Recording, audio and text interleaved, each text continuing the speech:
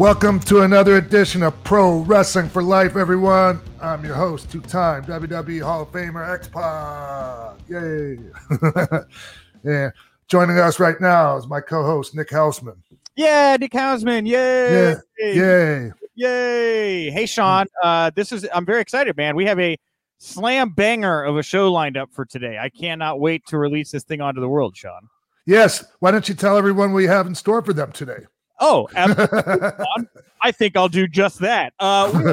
We have a little guy here on the show today. He's got a huge podcast of his own called My World. Longtime friend of yours, Double J, Jeff Jarrett, is in the house today. And a great conversation between you two. I did not know you two were as close as you are and have so many stories. So hopefully this is the start of a burgeoning relationship between the two podcasts, because I already want to hear more from you and Jeff, and I already know what you guys are going to talk about. Okay. Yeah. It's a good one. We got Jeff Jarrett. And then after Jeff Jarrett, after we talk to news and everything, you're going to hear from another little guy, friend of the show, Dave Meltzer, in the house. He took some time to chat with you about your first tour of Japan, and it really kind of just becomes more of a conversation about y'all's time in Japan in general, I think it's safe to say, right? Yeah. Like, I'm not huge, long time buddies with Dave, where we talked all the time on the phone. I wasn't like a observer source or anything like that, but like I used to read it all the time, and we spent time together in Japan during that tour that y'all are gonna hear us talk about. Yeah. And so it was a fun conversation with Dave. Yeah, and if you're going to talk to Dave Meltzer about anything, you bring up Japan. He's very passionate about Japanese wrestling. And then, of course, at the end of the show, we'll have a new game. We're going to welcome another fan on. We also have some housekeeping here to take care of. Patreon. We have not been engaging the Patreon enough. So we are going to be making some new additions to Patreon starting immediately. So if you sign up, we're keeping it at the one level right now, the $5, the kid level. What you're going to get is you're going to get this show not only ad-free, but you're also going to get it early. That's right. Starting on Wednesdays, if you're a Patreon subscriber, you want to get the show earlier than everybody else who gets it on Thursday. Go sign up. You get the show early. Also, each week, we're going to start doing a watch along. So this week, we already picked the match. Everybody's talking about 28th anniversary of 1-2-3 Kid pinning Razor Ramon. So we're going to watch that. Sean and I are going to watch that. We're going to upload the watch along of me and Sean watching that. Also at the $5 kid level. You go find out. You go find all of that. That's some pretty big additions. I'm excited about this, Sean. Yes, me too, Nick. Yes. And that's all I got. That's all I think at the top of the show. Sean, I just brought up the 28th anniversary of you pinning Scott on Raw. Man, you put out a little message about that on social media yesterday, and a whole bunch of people reached out talking about how much that moment really meant to them. Ivar, Bollywood Boys, and Jack Evans also had some nice things to say. Lance Storm, another name. What's it mean to you to see all these people reach out and talk about 28 years ago, what that moment meant to so many of these guys in their careers? Well, I mean, it's not like I haven't heard people, fans and just people say how much that meant to them and how it inspired them, things like that. And it's just when you see it from your peers and your colleagues, and the next generation coming up, it's just man, it feels really good. Yeah, obviously it goes without saying, it feels so good, man. And I'm just looking back on everything. I've had an amazing life. Yes. Yeah, man. I lived my dream, man. And that was the most important moment of my career, bar none. And there were a lot of big moments, Nick, a lot of really big moments and things, matches, like important stuff, like, my match with Brett, the return to join with DX after WrestleMania 14, the invasion. The invasion, yes, absolutely. Yeah, the invasion of WCW, all of that, and it's none of it would have happened without that first big moment, at the Manhattan Center that night. When you were in that moment, and you knew you were going to beat Ray. Did you think of it as like, this is a big deal, this feels historic, or did the weight kind of grow over time and kind of set in later? No, because I knew like probably a month beforehand. If I had to guess, it was because I Vince and Pat called me and laid the whole thing out, like just like in detail. And it's exactly how it ended up going. Like they had this thing all mapped out. And oh crap, what was I saying? We were talking. Oh man, I had you were very compelling. No, I was asking you if you felt that weight in that moment, or if it's something that grew over time. And you were talking about how you knew. Oh yeah. Oh my God, y'all get to see my brain farts live, and sure. We're not going to edit these out. No, we have an editor, but he's not going to do it. Okay, go ahead. Sorry. Okay. When they laid this out to me on the phone and we're like, what do you think of it? I couldn't believe it. Like this, because, just being brought in and like just given an opportunity to get over, like here's some vignettes, and here's a month worth of squash matches. Now go out there and get over. But I mean, I couldn't have. It's the best way I can imagine being brought in, being introduced to people. It was like, man, it was great. And I knew it was going to be big too. Like I knew this is going to be big. It's going to work. Was there any other kind of precedent or match in your mind where you had seen another kind of underdog guy beat a big star and kind of move on? Was there anything else in the back of your mind you were kind of playing that off of, or was this kind of a whole new concept to you that something like this was happening? I mean, things have happened before, sure. like the Malkies finally getting a win. I don't know if you remember the Malkies, Malky Mania from WCW. And then like, at different times, like for instance, I was talking with Chavito when he was on the show, about Flair coming to Florida, and like somebody was, like they needed a replacement. They needed someone for Flair to work with real quick for some reason. I can't remember what, but I think Dusty got hurt or something. I don't know. So they had Flair went out and put Scott McGhee over on TV. Scott McGhee hit him with the German suplex, 1, 2, 3. Place went nuts. Flair went and did matches around Florida. That was Flair's like title match run in Florida. Yeah. And so he did it with Scott McGhee, and it worked. Like I showed up, and I kind of had a feeling by that time that, okay, wrestling might not be completely on the up and up. It might be a little shady. Sure. But even then, regardless, I was so excited about this Scott McGhee thing. Huh. Yeah. So I didn't mean to go off into the Scott McGhee weeds. No, but I asked you for precedent. You gave me precedent. You were like, yeah, but nothing like this. Nothing like this, Nick. Yeah, no, it's definitely something much, much bigger, because even the stuff you're referencing was kind of more, in a bottle, right? It didn't lead to 20 years of storytelling and what you were able to do, Exactly. Yeah. So. Wow. And you before we got in the air, I was going over the people that said nice things. Jack Evans, yeah, he had the following to say on Twitter. He said, strangely enough, this was also the most important moment in my career. Talk to me a little bit about your relationship with Jack and why and what you think he meant by that. Well, I don't know, because he never mentioned it to me the whole time we lived together down in Mexico. Okay. So you guys lived together down in Mexico. I don't think a lot of people know that you and Jumpin' Jack Evans, lived together down in Mexico. Tell me about that a little bit here. Yeah, so we had a house. AAA got this house for a bunch of us. Like I think it was the American guys. And so it was this really nice house and a pretty good neighborhood.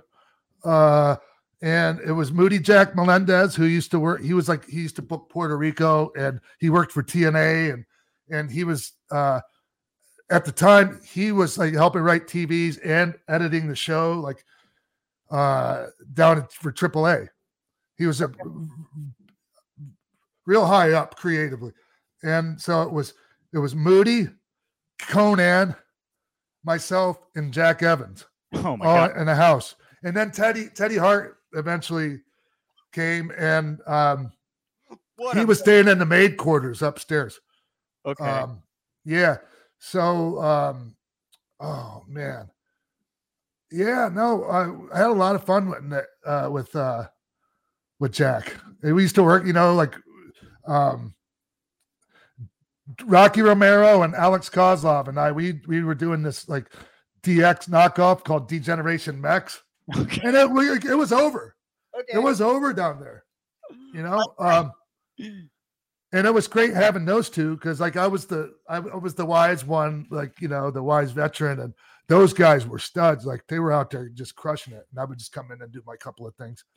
But yeah, we would work with Teddy Hart and Jack Evans, and do tag matches with them sometimes. And wow. I don't know. I just had so Jack and I have history. We were roommates.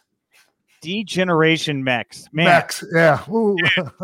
I know a lot of. It worked though. It worked. I bet it worked. I bet there was no legal issues because you're no. Yeah. And we were on TV, like we had that Galavision or whatever 3-hour slot every Sunday, and oh yeah, it was the DX music, and they didn't even care, bro. They weren't worried about. They were like, "Go ahead and sue us." Did you get Good luck with that? Did you get the Run DMC one? Did you get the one you liked? Yeah. Oh, actually, no. Sometimes we use. It depends. You never knew what you were gonna get. Okay. Oh wow. Anyways, yeah. Degeneration. So Jack, thank you. I appreciate you saying that. Yeah. I remember the first time I met Jack Evans. We were doing the WSX pilot. Sure. And anyways, he had a bunch of bags, and I didn't have anything in my hand, so I grabbed one of his bags and goes, "Oh, X-Pac's carrying my bags." Like, I was just like, "Yeah, what's a big deal, bro? It's not the first time I've carried someone's bags or someone carried my like." Anyways, I remember that stuck out in my mind. I'm a Jack Evans fan. I love Jack. It's great too. Like him and Angelico getting a run over in AEW right now. They're one of my favorite tag teams that they've got over there at the moment. They don't have. I think it's either Jack or Angelico. One of them I think might be injured at the moment, but those guys are always very entertaining, man. I'm so happy to see them on my TV screen each week. Oh yeah, and you know what, Nick, that WSX bringing that up made me think of New Jack. Yeah, talk to me. So. A lot of people I don't think would necessarily draw a connection between the two of you, but there was one. A little bit. Yeah, a little bit, man. We just always, whenever we saw each other, man, we got along great. Well, what happened one time was like Jack, I don't know if he missed his flight or his flight got delayed or whatever. Anyways, he was at Newark Airport and I was at a different terminal, and like I knew he was stranded over there. I didn't really know him. Yeah. And so like I went over to his terminal and brought some food, and we sat and bullshitted, and it just he's the type of dude that appreciates shit like that. It just, man, that WSX pilot taping, oh, he was priceless, man. He was just like in full New Jack effect. He had he brought this drug dealer to the tapings, and it's hot as fuck out, Nick. The sun's blaring down, and he's got this guy, and he made him wear this purple suit, like it was just a suit. Like, and the guy, he didn't have a shirt on, just the jacket and the pants, and he's just sweating bullets, standing out all day long, and you just had to be there, man. And just Jack's antics, like during the Battle Royal, and he was just a different kind of guy, man.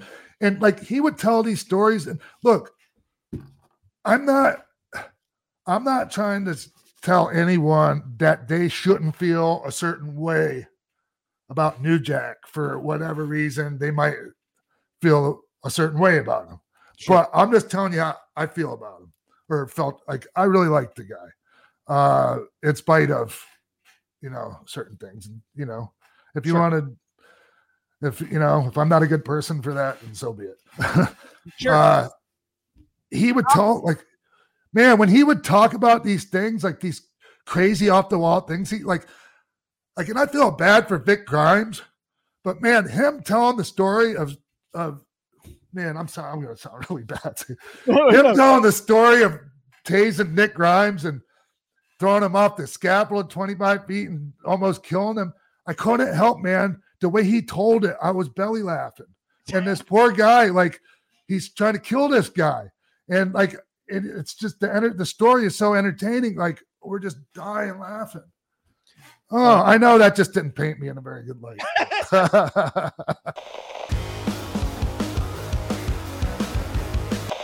Welcome back to the show, everyone. Joining us right now, all the way from Nashville, Tennessee. Good friend of mine. He's a Hall of Famer. His name is Double J, Jeff Jarrett. JEFFJARRETT. Diddy, what's up, man? Oh, I was just sitting there before we got going. Diddy. Nick's sort of just like, what the hell is he? What did he just call him? What? Nick? Littlein. He's Diddy, and I'm Littlein. Okay. I was absolutely gonna ask. I was waiting to ask on the show. So, like, is it because you used to sing ditties? Why do you get to be called Diddy? Where's the name from here? Oh boy, Sean, you may tell him. Yeah. So Nick. So there was and it was actually off and on, but there was a pretty extended time where on the road it was Earl Hebner, me, Kiddo, Henry Godwin, Tex. What was Midian? What was his Godwin brother? Phineas. Yes, I can hear Road Dogg calling him. But anyway, and then Road Dogg was with us, so we all traveled, and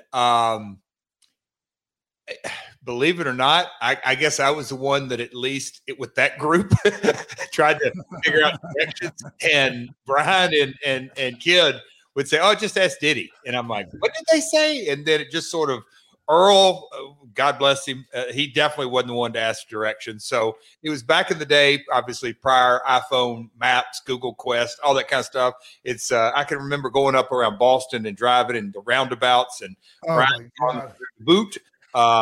That Chinese food place up there by in Revere. Anyway, Kowloon's, yes. But anyway, traveling, it was a minivan with that crew, and somehow, some way, that name between me and Kiddo stuck all these years. Diddy. Yeah, I'm Little. Hey, Jeff. Hey, man. Man, we have a long history, man, and man, I've had a lot of fun over the years with you and just a lot of experiences. And Nick, he was just telling me, oh my God, he started doing research and looking at all the stuff we've done. Man, we've had a lot of human contact with each other, a lot of physical contact over the years, man. That's to put it easy. I'll say a lot of human contact. Yeah, we have.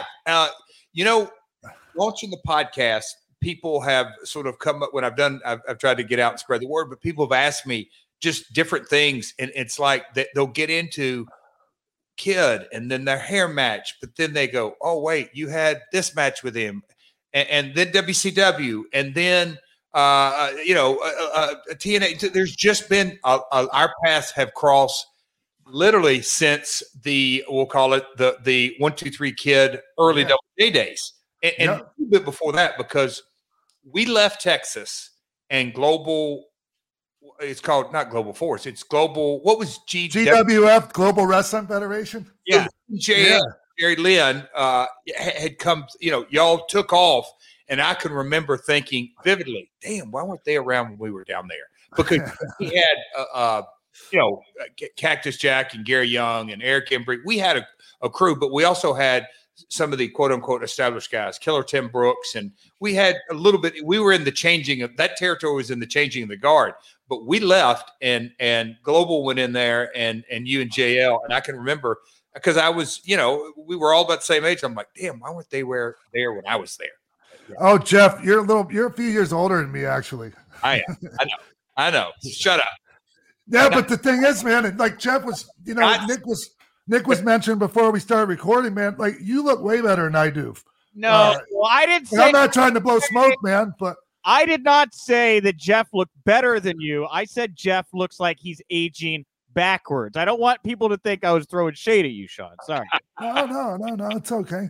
But Jeff, hey, man. of all the people I've ever been in the ring with, man, I have like you're in the top 5, maybe even top 3 guys that I had the best chemistry with. Yeah. I mean, dude, I mean, from not just the 1, 2, 3 kid days, but when I broke my neck and I came back, I had the surgery and I came back to work for Vince, you were the guy that I had my first matches with, like on the live events. Yeah. And oh my God, what a relief, man, to know I was out there with you every night. And it's just, man, it was just the chemistry, Jeff. I think about it, man. It's just like, oh, it's stuff to die for, man. Well, and some guys over the years have asked me about specifically the Attitude Era and like, hey, what was it like? And I'm like, it goes without saying, Stone Cold was just super red hot. But when and I'm not a good impressionist, but when the DX music hit and you or Road Dogg and Billy, whatever, when you walk through the curtain, that's like a crazy kind of pop, and then get up. But when me and you went, and we would always, I can remember Lanza going, all right, guys, whatever it is. So we would have 10 to 12 minutes or maybe a little more. It just depended. But our pace, and we had it down, and I hate to say the proverbial night off because we weren't. Yeah, but we worked hard on our nights off. Very hard. There wasn't that risk factor of, right. Boy, I'm going to get a concussion or I'm going to take a bad shot or any of that. Even your jump spin around kick, I could in those days hit the flat back before it got there. Yeah, I was just gonna say Jeff perfected the art of already heading towards the mat. Well, that's where you want to be, because if you're not moving, then you're just gonna get blasted. Oh yeah, don't blame him at all, man.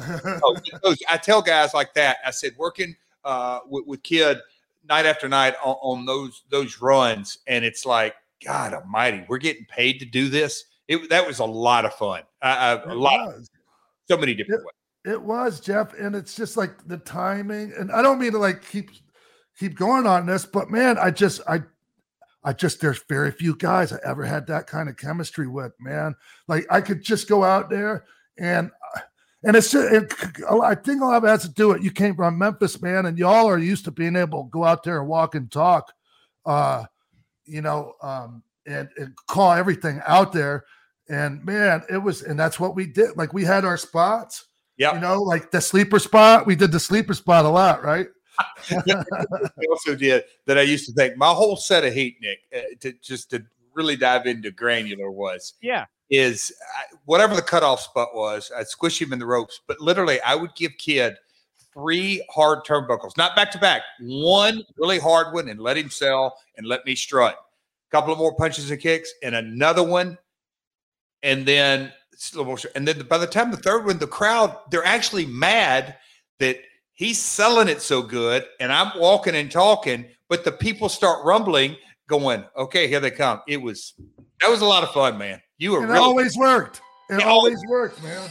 It always worked every single time. Very simplistic. Yeah.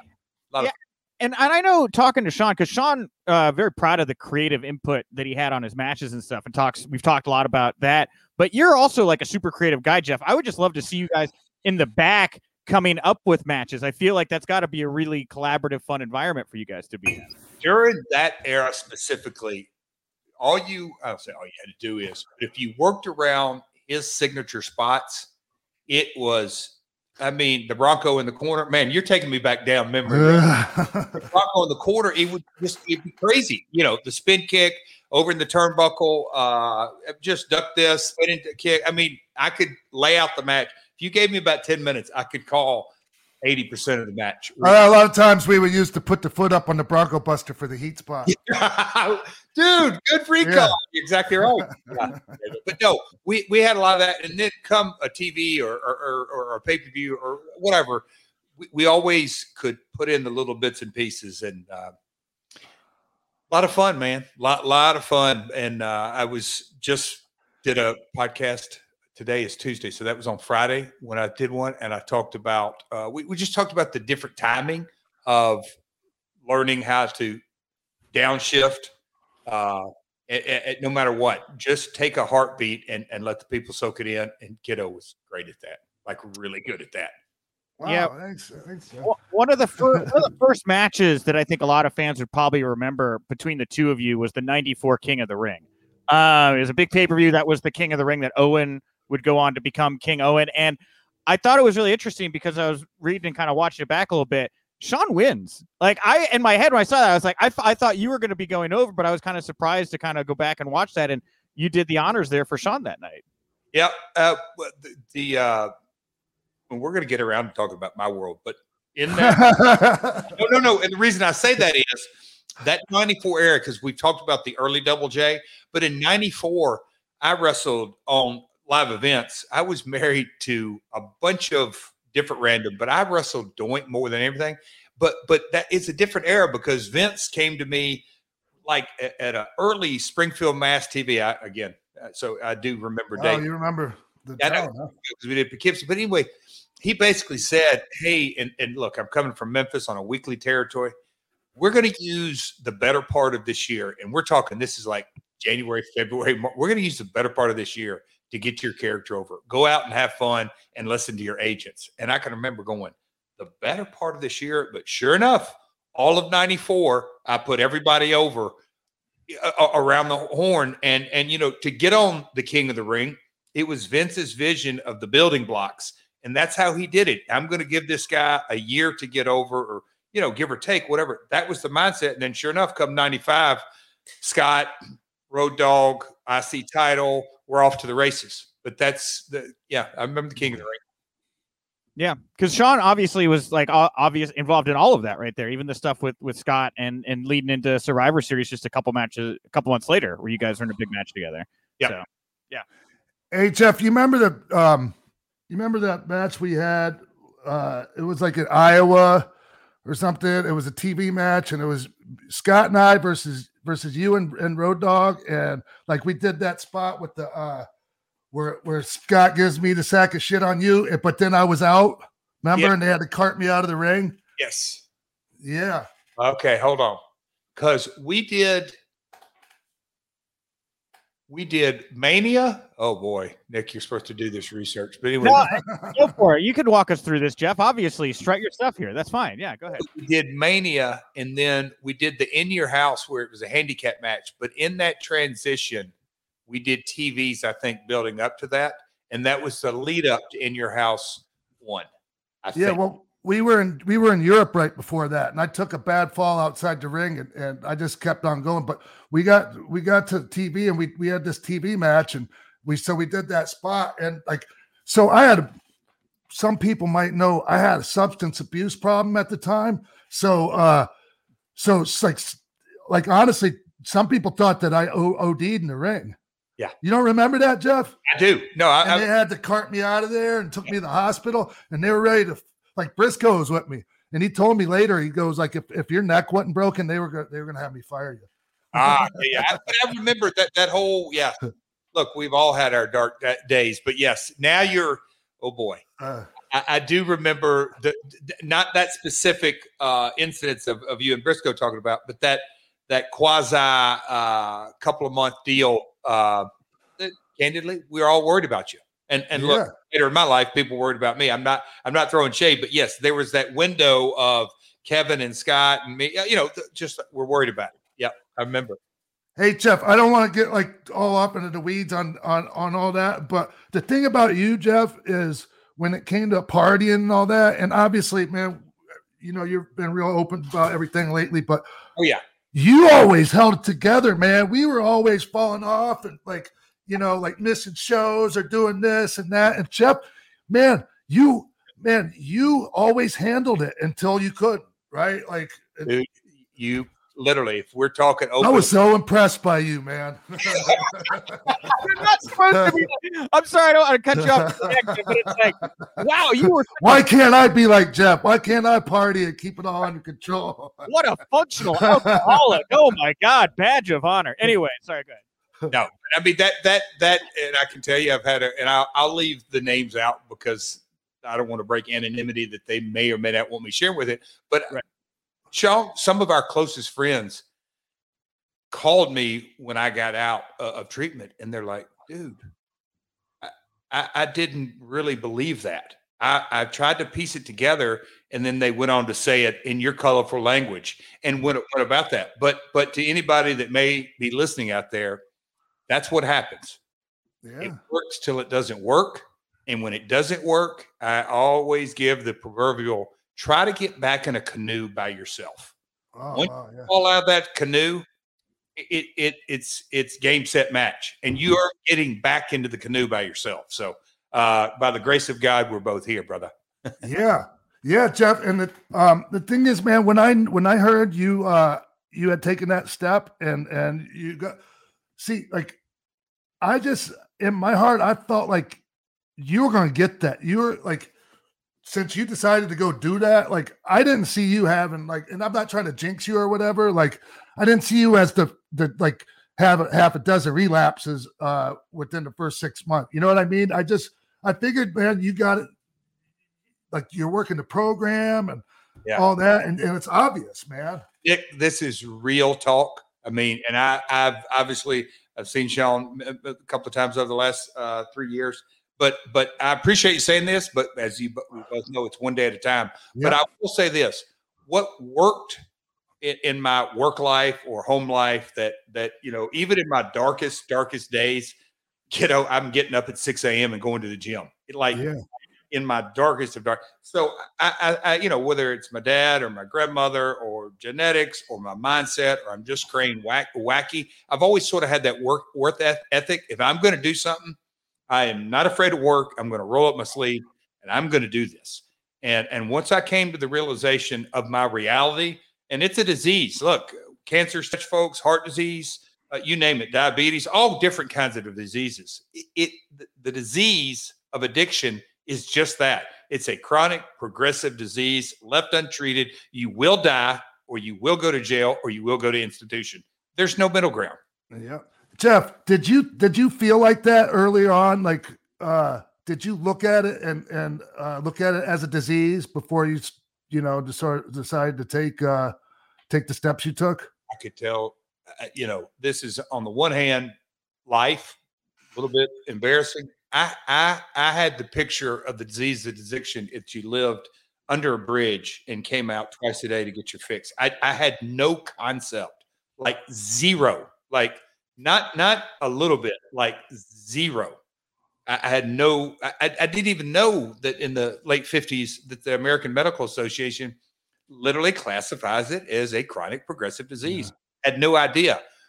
When I found that out, it was, I don't mind sharing it. It was a light bulb going off, and I go, oh, it's almost like going to a doctor and you get a diagnosis and you go, oh, that's why. Oh, okay. Oh, and it's a lot more than just the symptom over here. It's truly, I believe that and they say 1 in 9 people have the genetic predisposition. Yeah.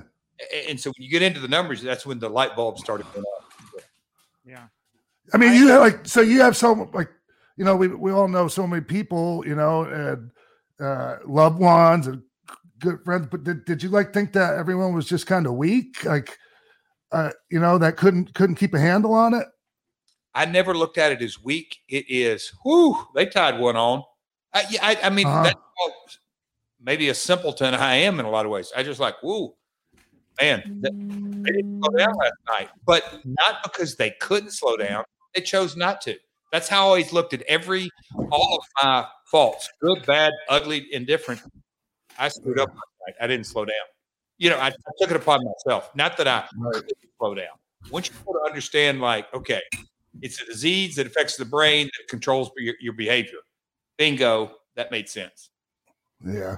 Jeff, hey, man, were you going to say something, Nick? I was just going to say, it's so great and I know this isn't really what we intended this conversation to be about, but it's fine. It's totally cool. I just think it's so great because you look at the culture of pro wrestling right now, and it's very different. And it's because I feel like of guys like you both that have come out and been so open, you've made it easier for this new generation to make better choices. And so I think while I didn't anticipate this conversation, I think it's just a really powerful, awesome conversation. It sends a really good message to the current generation out there about getting help and recognizing things like this. So anyway. Yeah, I didn't want to get all off into that, but go ahead, Jeff. I'll just say this, you know, and a kid will definitely be able to relate to this. Look, I've got 3 names for him: Lundland, Kid, Sean. Anyway, Sean. But no, I think he'll be able to relate to this. But you know, we talk about, especially when we were early '90s, you hear about mid-90s guys paving the way, quote unquote, paving the way. I look at it today at my stage of my career. You know, obviously my in-ring career. I'm not talking about, but just my progression in the business. That as far as paving the way, this is, and I think I can speak candidly for Road Dogg, for Kiddo, for others. This is a part of paving the way. To me, without question, that it's maybe more important. I don't want to say that, but you know, paving the way of. Look, and you know, a lot of guys get in this business and take 50 crazy bumps. And if they want to do that, great. Me and Kid run up and down the road, you know, 30, 40, 50 nights, whatever. And I'm not saying back to back. I'm just saying did a lot of live events. And we knew how to have an A match, a B match, and a C match. That was smart. So this business is about longevity. And what we're talking about that you just alluded to is without question about longevity. Mm-hmm. Man. Hey, Jeff. Yeah. Hey, man. You know, when you guys, like, I saw you recently did kind of like a watch along or something with Sean about the In Your House. Yeah. And like, I was just thinking about that day and how you got, like, you went out there, you did business, everything. And I worked with Brian. I had a really good match with Brian actually earlier that night. And, dude, you guys left. I was so sad, Jeff. I don't know if you remember this. I ran out of the building and chased y'all down as you were driving off because I just wanted to say goodbye. I was so sad that you guys were leaving. Yeah. Oh my God, man. Well, obviously, it's my backyard, so I remember the building. I remember that. And you know, when you get into the weeds of that story, there was that was right before, quote unquote, like, I'll call it the click days. You know what we would say, but that sort of group was me, you, Road Dogg, Sean, Kevin, Scott. So we all did it in one car every night. But you know, it was sort of that quasi group that was running up down the roads. And if me and Sean worked together, Scott, you know, we were all either in the ring together, some way, somehow. But I vividly remember you coming to tell because you were like, dude, and you're like, oh, I was heartbroken. Dude, it was the same. It was the same as when, you know, in the middle of the Attitude Era, when they let your contract expire and you left that time. Oh man, I cried. Jeff, I'm not going to lie, dude. I was so sad that you were leaving. And I remember Brian was too. Yeah. You know, like we were pissed about that, man. Yeah. Brian, and that was, we've reminisced about that a couple of different times. That was such a unique day. But what I really think about is pulling up to the car, pulling up to Gunda Arena. I left my bag in the car and Brian was like, dude, and obviously this is BS before sobriety, but he was like, man, I love you, dude, but I respect you got to do what you got to do. And I said, man, do you really think, and I just shared this on the My World podcast. I told Conrad, I said, at the end of the day, if you really hear the story from start to finish, WCW was not a new place for me to go. I was going there. I left there on a 1-year deal for a reason. And I have said it 1,000 times since, and I'll continue. The industry that we're in is made to have the buck stops with one person. It doesn't work by committee. It doesn't work by a group. Now, look, you can have – I'm not disparaging writing committees or booking committees or whatever it may be. But at the end of the day, you need to have the ability to go find one answer. I did not want to leave WWF. Yeah, I know. And it was such a twisted story over the last 20 years. Oh, he held Vince up. No, I didn't. I got my money and left because I knew the game as hopefully as a lot of folks did. I just wanted my money and get out. But I didn't want to leave. And of quote unquote my boys, but my family. And Right. I'm talking to one right now. That group that ran up down the road and man, the times that we shared together, and remember the Woodstock. That was during the time. But I mean, we had a lot of great times, and Brian, you, just the whole group that we were running up and down the roads. I didn't want to leave, but business was business, and we all sort of knew that. Yeah. I didn't know you were so tight with the Click. Why does Jeff Jarrett's name never come up when you guys talk about the Click? Come on. I mean, truly. So 95, the night in Nashville, I left. So there was, I'll call it the pre-Click days, maybe. It was that, and then I left, and then it was like I came back just for a short hiccup and moved on. It was, so I was pre-Click. The Click wasn't together in WWE during the Attitude Era. Yeah. We were already split up by then. So I wasn't hanging exclusively with the Click. It was it was pre-dates. Yeah. Or post, it was pre or afterwards too. Yeah. I thought you were saying, Nick, I'm not sure exactly the timeline, but it was pre and post. Okay. Hey, Jeff. Yeah. Jeff, what are your memories of the angle and the match going into SummerSlam where you and I worked for with the hair match? Because go ahead. Well, I remember. It's not in the middle of there, but Finkel. I remember Finkel being a part of it. That I got to clip his hair. But the thing that probably I remember the most was, we went, and you probably don't remember this, but I had done the Double J character in the Attitude Era that didn't work. I'd done the Tennessee Lee thing that didn't work. I'd done the NWA thing that didn't work. Then the Southern Justice thing, that was, but I knew there was sort of talk of that, but I wanted my haircut bad. I've got to have a makeover. And, coming from Memphis, we always give guys new makeovers and all that. But I knew the Double J character of, howdy, folks, Double J here. That was game, set, match. It was over with. So I wanted the new attitude. Don't piss me off.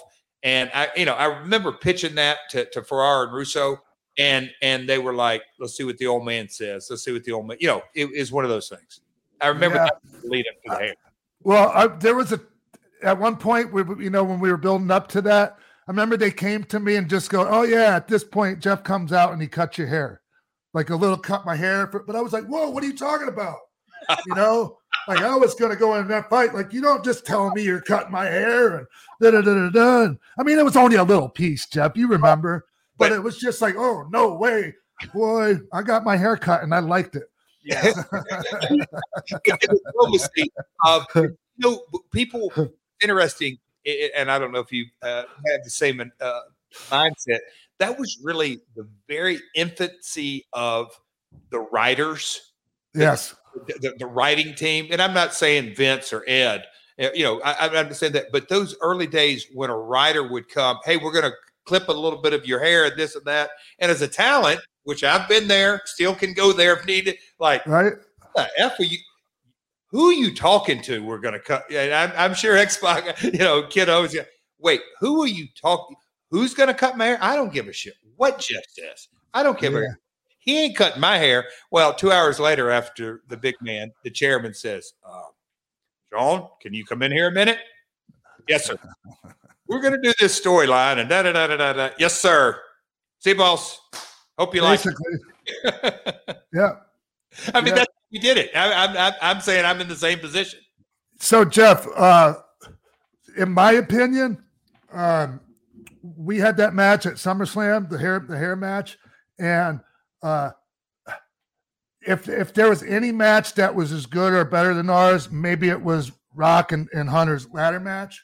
But I want to say that we were at least right there with those guys as far as stealing the show.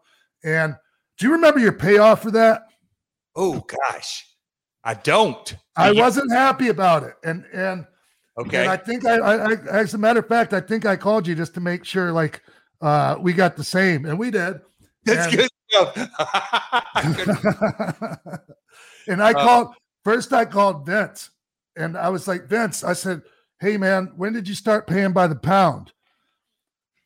and Vince is like, and because I was talking about and he was like, well, if that's how this conversation is going to go, then this conversation's over.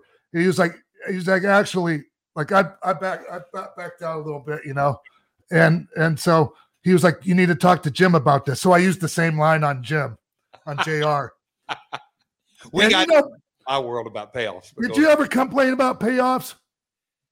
So I'm going to go back to episode 1. Because I got $5,000 extra for that. Every time I complained, Jeff, they would send me an extra $5,000 to shut me up. All right. So, well, it worked. You're exactly right. I can remember having a conversation with Dustin Rhodes, and it wasn't a compare notes. It was, I had a couple of loops with him, and I'm thinking to myself, oh boy.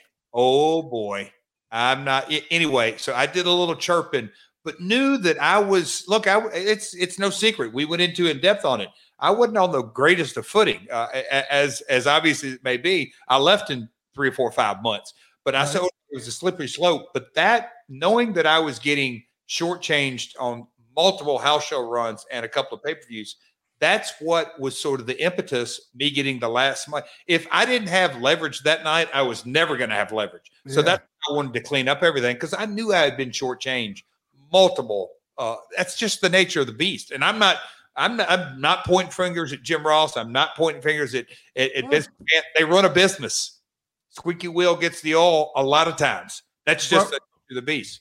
Yeah, but like for that, when I make a call like that, it's not because I think I got shorted by $5,000. Like honestly, it was half of what I thought it should have been. Like I'll just be honest, it was $25,000, and I thought it should have been 50 for that match. Yeah. In that pay-per-view, that SummerSlam pay-per-view. This is red hot. Yeah. So it'd be my middle daughter. One time we were talking about this. In a hair versus hair match in Madison Square Garden on the biggest event of the summer and the biggest, that ranks up there, high profile deal. So I look back on look, you brought up the pay, but I look back over those monumental. It's a huge milestone for my personal career, big time. All right, well, we'll have to wrap it there for the moment because Jeff has to go. I know right now, and we have so many other things. So hopefully down the road, you can come back. We'll send Sean over to my world. Yeah, something like that. But take us home here, Jeff. Where can people go find my world? What do you want to tell people about this project? Make it simple. Anywhere you can find podcasts. The easiest way is we launched a website, which is pretty cool. I'm not a web guy, but I got a guy. But anyway, we got a team, and it's realjeffjarrett.com. Go to that website or any of my socials, Twitter, Instagram, Facebook is at Real Jeff Jarrett. So it's still real simple, at Real Jeff Jarrett for everything. Cool. Jeff, hey man, obviously there's a million more things that we could talk about, TNA, all that stuff. But like we were never going to be able to touch on everything. We have time. You both have podcasts. We have so much time to fill, guys. Do not feel like you have to cram it all in here. It's not worth it. Exactly. But I just think the world of you, Jeff, and I'm so happy, that for where you are in life right now, man. And it's really cool to see you doing the podcast with Conrad. I'm a big Conrad fan. And it's a perfect match, man. Yeah, and, he lines up the topics, and I've got 35 years to discuss. But kiddo, I love you, brother. I appreciate you having me on today. I really do. I love you too, man. And I hope I see you. I hope I see you soon. All right, brother. Take it easy. Thanks, Nick. Thanks, Jeff. No problem, Jeff. Take care. Welcome back to the show, everybody. It's time for the retrospective segment. And this week, I'm really, really happy to have Dave Meltzer join us. What's up, Dave? Not too much. How have you been? I'm great, man. Life is really good these days. I mean, obviously, it wasn't always that way for me. So. Yeah. A lot of ups and downs. Yeah, for sure. Yeah. So, hey, Dave, what do you want to talk about today? Well, I guess, we'll talk about, I guess it's the first time you went to Japan. And the thing is that I don't remember if I was on the first tour or the second tour that you went. I remember going to Japan with you in 92, though, with the the Lucha Libre group. Yeah, it was a few. I'd had a few. That was probably my 5th or 6th. Oh, really? Trip over there. Yeah. Yeah. But yeah. So, how that got started, Dave, was, I had been doing GWF, and they had, they signed people to contracts, even though, like, okay, so my contract with GWF was just a $300 a week base pay. Mm-hmm. And that's not a lot of money, obviously, but at the time, that was helping pay the bills. And even if they weren't bringing me down. So anyways, they canceled, they quit paying me. Oh, geez. And so I needed to make some money real quick. And do you know Bruce Kreitzman? He was a referee and a photographer and stuff. Sure. He's Gary Jester's cousin. Oh, yeah. Right. Yeah. He had Wally Yamaguchi come to town, and Wally brought me to Japan just like on short notice. Like, he was like, "Hey, do you have your passport?" Like, I wasn't booked on it. It was a big surprise, me showing up. Oh, wait. Oh, shit. No, I didn't get the. I'm confused a little bit. I'm not sure if they quit paying me yet or not, because I was the GWF champion my first time over there. Yeah. But anyways, I just showed up, and I was surprised. It was Universal Pro Wrestling, but originally when they first started, they were just called UWF. Mm-hmm. And do you remember Shinma? Of course you do, right? The older Shinma and the younger Shinma. Right, of course, yeah. So I think it was the father, like, he was behind it, but it was basically for his son. His son's name was Hisatsune Shinma, and he was like a huge mark for Lucha. Yeah, huge mark for it, right? So Dave, I got to be on these shows. Well, first of all, my first match was at Korakuen Hall, and it was with Dick Togo, and I just did topes, plancha, made sure I got a German suplex in there, a couple different varieties of spin kicks, and just like all the things I thought that I needed to do to get over in Japan. And it kind of worked. It worked. I did some crazy shit, and so they kept bringing me back. But all those guys, man, those were the top guys from Mexico. Right. All those guys. Right. Like you worked with like Hamada and Perro Aguayo and Acai and because they brought in I'm trying to remember who else, but wasn't like Dos Caras and Silver King and all those guys over at some point? Yes. Yeah. It was so it was like me, Jerry Lynn, and Dr. Wagner Jr. versus Silver King Tejano and Dos Caras. Right. So one of my first matches over there. Yeah. So I was and Io Del Santo. Right. Blue Demon Jr. Kendo. Remember Kendo? Kendo with all the nip ups, of course. Yeah. Chombo, his name was. Yeah. But and also my first show there was Acai's last show with Universal before he went to war. Yeah. Yeah. And so Kabuki was there, with the suit on. I remember going there, and it was when all those guys who ended up forming Michinoku Pro were all starting out. Like Sasuke was Masa Michinoku. Right. Delphin. Super Delphin. He was called Monkey Magic Wakita. Right. Monkey Magic Wakita. And those guys, like, they were all new and they were all crazy. And they pretty much, like, I think that they kind of changed a lot as far as, if you look back historically, they opened the door for, really what you would call Dragon Gate now. And a lot of the promotions like that all kind of stemmed from the popularity of the Universal group, bringing in the Lucha Libre guys and then the young Japanese guys who were like opening match guys then, but then they just started copying the Mexicans and threw in some Japanese stuff, and they created like that whole new style that's still exists and is popular today. Oh yeah. And not to jump around a little bit, but that's kind of how my brain works. You mentioned the Michinoku stuff. Like later on, like the last tour I was over there was when they decided to start Michinoku, Dave. It's like he wasn't paying everybody, and like things that was obvious, things were really bad. Yeah. And we were on a ferry from Sendai to go to Hokkaido. Like they didn't have, that's how little money they had in their budget. Like we couldn't even fly there. We had to take the slow boat. Wow. To Sapporo, like through a typhoon, like oh man, it was just crazy. And so they wouldn't pay for beds for us. So everyone had to sleep on the floor.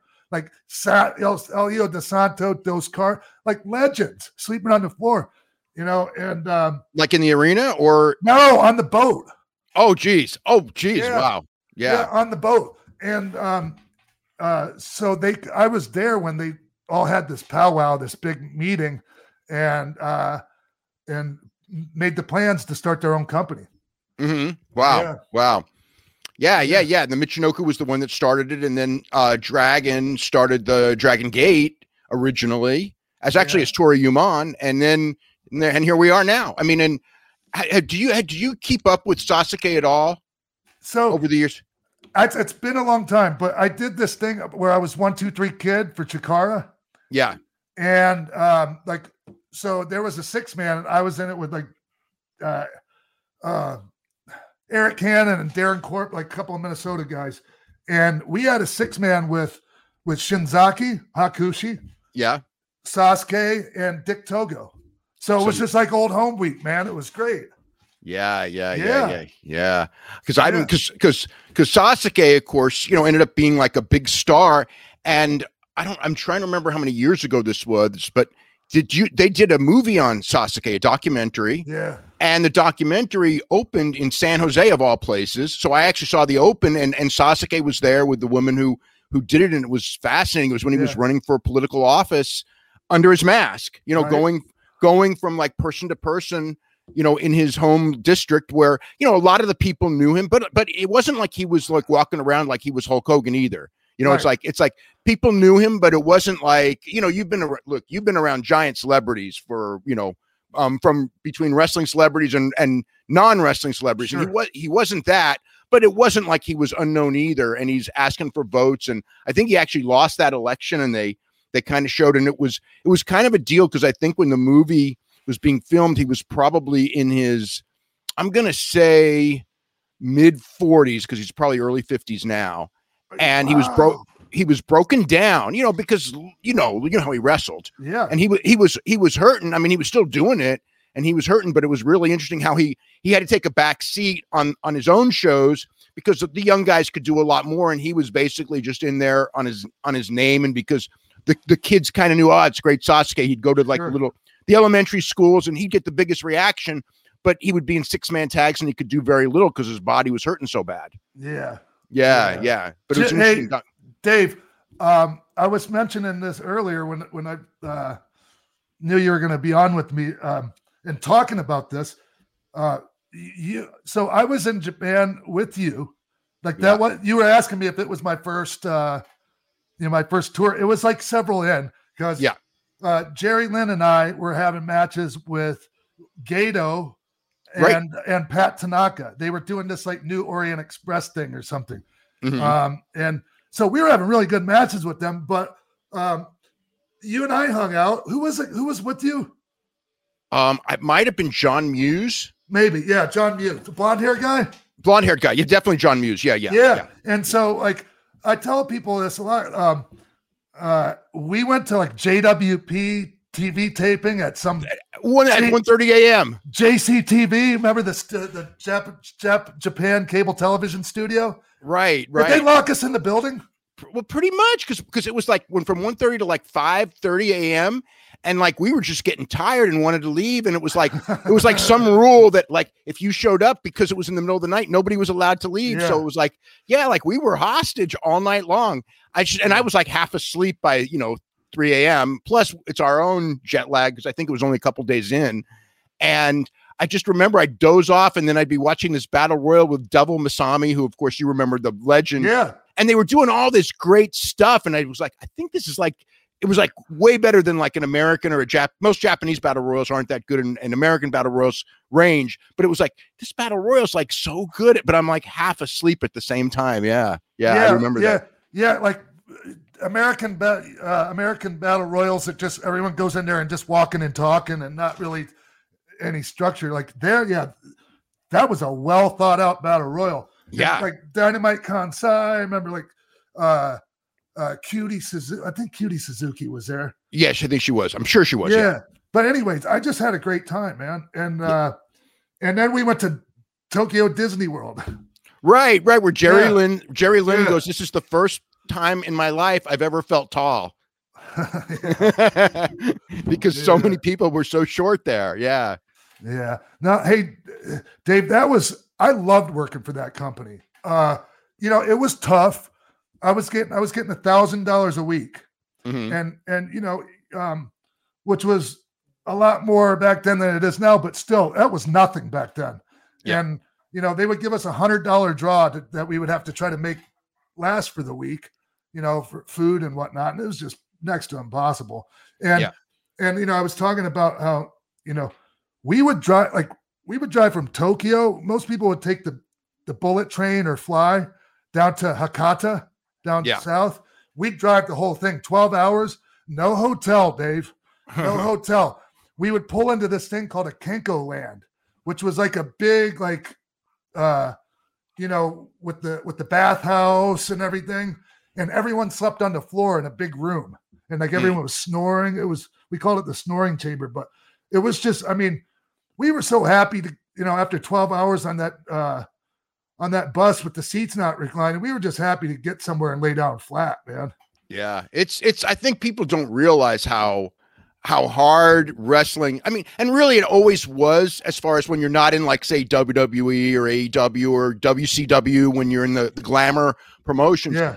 It's, or even in Japan, like New Japan, All Japan, right? Like, but and you've been, let's face it, you've been the gamut from the lowest of the low to the highest of the high.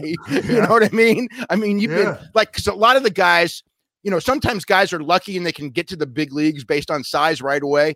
You had all those years of having to make your name. And then, you had that run where you were really on top with the top guys in the biggest boom period, probably of our lifetime. And then, and it's funny because then, Mexico and that, you went everywhere. It's like you probably have more unique experiences in that realm than almost anyone. Yeah, it's crazy. Like, since you're talking about Mexico and it kind of plays into, the Japan stuff we were talking about, that was so crazy. Because it was a lot of the same type of traveling down in Mexico, a lot of long bus drives and, it was tough. The conditions are tough there, man. And I got to experience that on the, I had already been up to the, to the top of the mountain.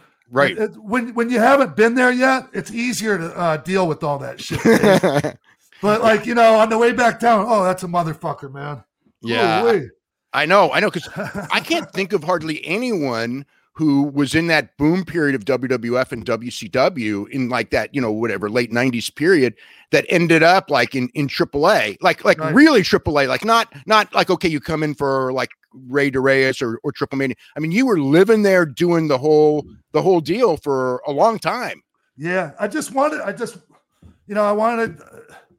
never worked Mexico. Like I had, in Japan, I'd worked with all the greats, like that we just talked about.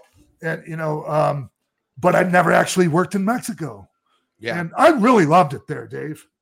I really loved it, man. That was that's for a different conversation, but man, I loved the camaraderie. Like just a magical place, man, down there. But yeah, the audiences, I always love going to the Mexican audiences because they're, I don't want to say like they're more pure. Is that a good way to say it? We used to call them like almost like virgin audience. Like they weren't spoiled yet. Like everything you did, you could grab a headlock and it worked. Like there was no, like they weren't tough crowds at all. Let's just put it that way. Yeah. Especially the kids. Yeah, exactly. So dude, Yeah. Hey, Dave. Hey, man. I really appreciate you coming on. Oh yeah, anytime. I love catching up with you. It was yeah, and you. I mean, are you? I don't know if you like. Look, if you ever come in Northern California, just let me know. Let's get together. Yeah.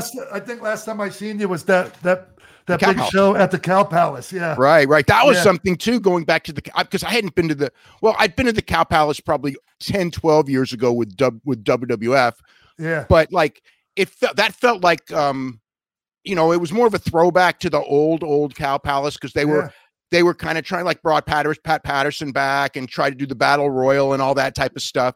So it was a real, it was like one of the bigger indie shows at that period of time. Think about it. An indie company trying to book the Cow Palace is pretty gutsy. And they had like 3,000 people or something. I mean, it was it was good. Crowd. It was good. It was acceptable. I mean, and high ticket prices. I mean, the first one I heard did well. Then they came back with the second one that, I know didn't do as well, which, is kind of like what you would expect in a lot of ways. Sure. And I remember that was where I met Luke Perry, and I think you might have been the first. I met him for a second there too. Yeah. And his son was there and everything. And his son's doing fantastic too. Yeah.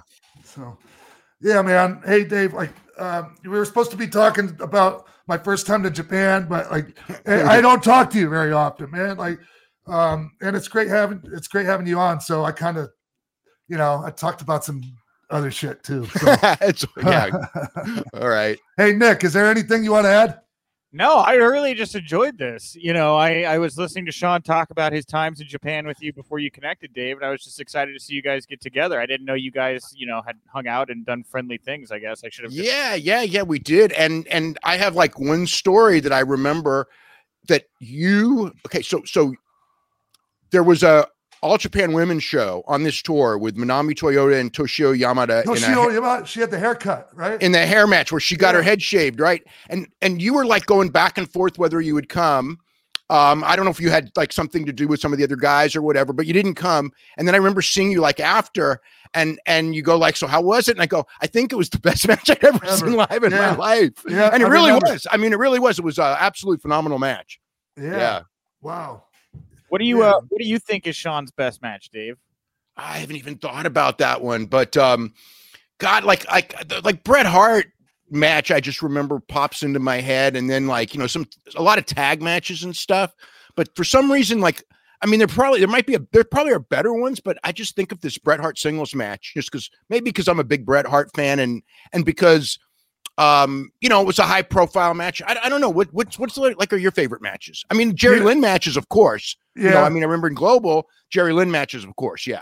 Yeah. So like I talk about that, like the matches with Jerry, I look at them separately because we were trying to figure things out, Dave. We hadn't really been like, like we go out there and wrestle each other and like trying to do different things, but never really like having like those veterans and those great like minds, to tell us what we should be doing or like giving us advice. So we were figuring all that shit out as we went, I think, for the most part, right? And when I look back at it, like some of the matches, I can see the mistakes we made, like psychology wise and everything. But I still look back on them fondly, man, because I'm just really proud of that stuff. But the match with Bret, by that time I had been, working with some really experienced guys, some veterans that really knew what the hell they were doing. And I learned a lot, man. And by the time I had that match with Bret, and I just listened to Bret. He let me call all my stuff, and he said I could do whatever I wanted. But like he laid it out and called it in there, and it's the best match. That's my best match I've ever had. Wow. Yeah. I mean, so one more thing before I go. One of the things that you've said, I mean, it was funny, and I don't think you even said it to me. I may have been like in an interview somewhere. No, I think you may have even said it to me too. But it was, and it always resonates with me because you, through your career, I mean, like you've been like in like all of the young guys now, you were at that stage. Every one of those guys is in, where you just want to do everything in the world, right? All the crazy stuff, anything you can think of, you want to do in the ring. And then you went to this point where, you got hurt doing it. And then you got to the point where you kind of figured it out on when to do it, when not to do it and everything. And I think that you said that like, when you were young, the veterans would tell you, you shouldn't be doing this. But of course, being young and just wanting to get over you just wanted to do it your way and didn't listen. Yeah. And then you said and then all of a sudden you're like the veteran telling these young guys who are trying to do everything they can come up with, tone down, do it, do it in a more timely fashion, whatever. And you said I know they're not going to listen because I didn't, but I feel it's like my obligation to tell them anyway, which I just thought was really perceptive, because so many of the older guys will look down on it, forgetting where they actually were because everyone started that way. That's right. Yeah. And it's I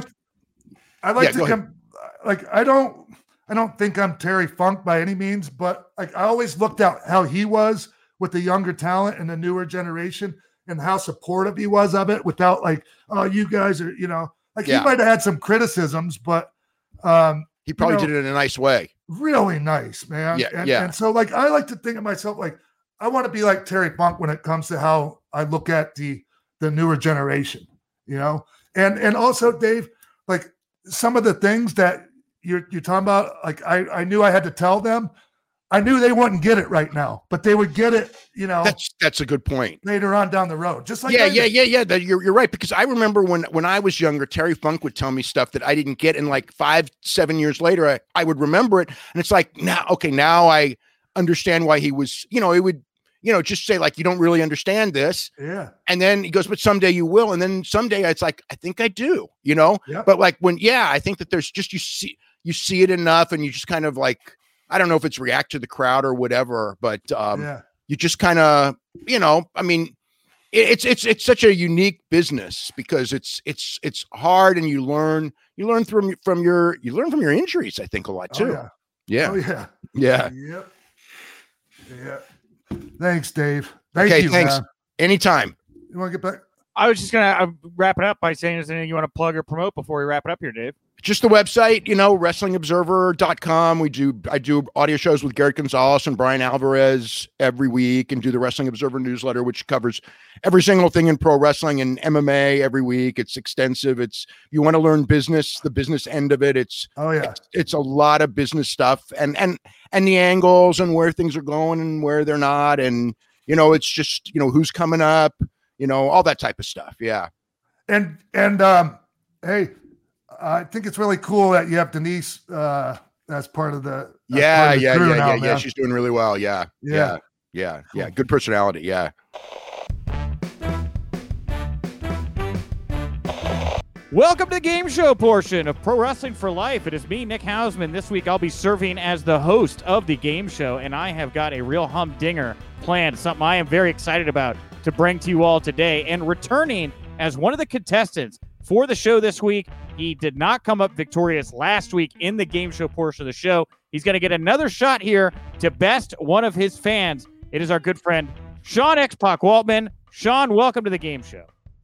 Thanks for having me, Nick. It's really good to be here. Who do I have in store for me this week to play in this week's game? Oh, that's a great question, Sean. You sound so excited. Certainly not robotic, that's for sure. We have a great contestant here joining us all the way from WrestleZone. He does a bunch of great podcasts with his brother. He's also a fellow grocery man like myself. He can stack a mean stack of peppers. It's our good friend Dominic D'Angelo. Dom, thank you for coming by and playing our game here today. Hey, thanks for having me, guys. Sean, it's good to see you again. Nick, it's always a pleasure, man. You brought me into this business. Let's kick me out right now. All right, Dom. I'm about ready to destroy you. Don't sing it, bring it. Oh, man. Wow. This is going to be a massacre. Dude, you don't want to talk that way to Sean. He knows how to spinning heel kick, and he will take your head off. So, all right. Well, this week's game, is a game I came up with called Did That Really Happen? So what I'm going to do in this game is I'm going to read you both either something that happened or didn't happen this past week in professional wrestling. And then you have to tell me that happened or that didn't happen. It's very simple to decide who's going to go first here today. I'm going to give you both a chance to guess what is Vince McMahon's birthday. The person closest to it, month, date, year, will go first. I'll start with you, Dominic. What do you think is Vince McMahon's birthday? I'm going to roll with, I think, February 1st, 1945. Okay, Sean, do you want to take a guess? I do not. You can go first, Tom. Oh, I have whoa. no clue, man. I couldn't even begin to guess. Well, here's the thing: is Dom was actually really close. Vince's birthday is August 24th, 1945. So you were only off by like a couple months. So Dang. there you go. Congratulations, Dom. All right, Hey. so Dom, did it happen? Did that really happen? Rey and Dominic Mysterio became the first father-son team to ever win WWE Tag Team Gold. That really happened. That did happen. Point for Dom. Sean, back to you. The Miz and Morrison were attacked by zombies. It happened. That did unfortunately happen. Yes, it did. Yeah. Yes, it did. All right, back to Dom here. Alexa, 1-1, folks. We're 1-1, neck and neck so far. over to you, Dom. Alexa Bliss debuted her new burn book featuring photos of a charred and burned The Fiend Bray Wyatt. That didn't happen. That did not happen, but that is a damn good idea, and I wanted to put that out into the world. All right, Sean. Would you have said that happened? Would you have thought that happened? It's one of those, Nick, that it could have been, either. I don't know. That was deceptive. It was very good, Nick. It's hard. I'm trying to. It seemed plausible that it may have happened. Sean, MVP revealed that Braun Strowman suffered an ankle injury at WWE WrestleMania Backlash. That happened. That did not happen. He revealed that Braun had a rib injury. It was not a knee injury. Did I say that happened? What I meant to say is that did not happen. No. It is 2-1 in favor of Dom now. All right, back to Dom. Keith Lee teased fans with a photo of himself in front of the WWE NXT War Games cage. That did not happen. That did happen. Whoa, guys. You're in the news game like me, Dom. I thought this would be a ringer for you. I mean, how stupid can you get? Dude, that was bad. John's going to do that Bronco Buster. He's going to rub balls first right into your eyeballs. Really hard. Really hard. All right. I'm going to blame the algorithm of Twitter for that one. Yeah, no, that happened. Well, you both have got one wrong now. All right. Back to you, Sean. Dexter Lumis proposed to indie wrestling Hartwell while Johnny Gargano fumed. Is that her real, like, is it indie wrestling Hartwell or just indie Hartwell? Well, Johnny Gargano gave her the wrestling name. He's Johnny Wrestling. Oh, that makes sense. Since it sounds like it probably happened then. Well, I'm sorry to say that did not happen. Dexter Lumis has not popped the question to Indy Hartwell yet. That's 2 wrong now that you've gotten, Sean. Sorry about that. All right, Dom, you're still up here 2-1. Rhea Ripley pinned Charlotte Flair at WrestleMania Backlash to retain her Raw Women's Championship in a triple threat. That did not happen. That did not happen. She pinned Asuka to retain her title. So 3-1 here for Dom. Hey, Sean, Mason T-Bar appeared on Raw. Hey, man, is there somewhere you got to be?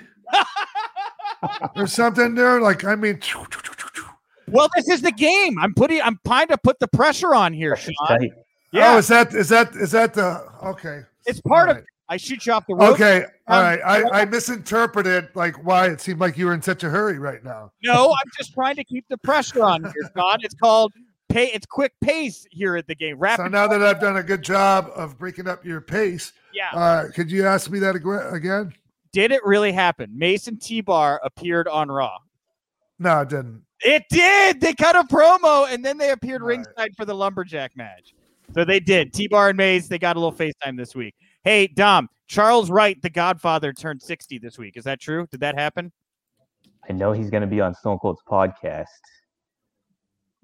That happened. That did happen. It was his birthday this past week. All right. And you know what? It's like 4-1. I only have 2 questions left here. So I'm just going to call it here. Like, Dom beat you, Sean. He beat you like a drum, honestly. Okay. Yeah, Dom, you're great. Thanks for coming on the show. That's the game here. You know, they say never meet your idols, but Dom did, and then he beat him. So, oh my gosh, you know, that's a lot. I mean, I put him over. I don't want to be. Did.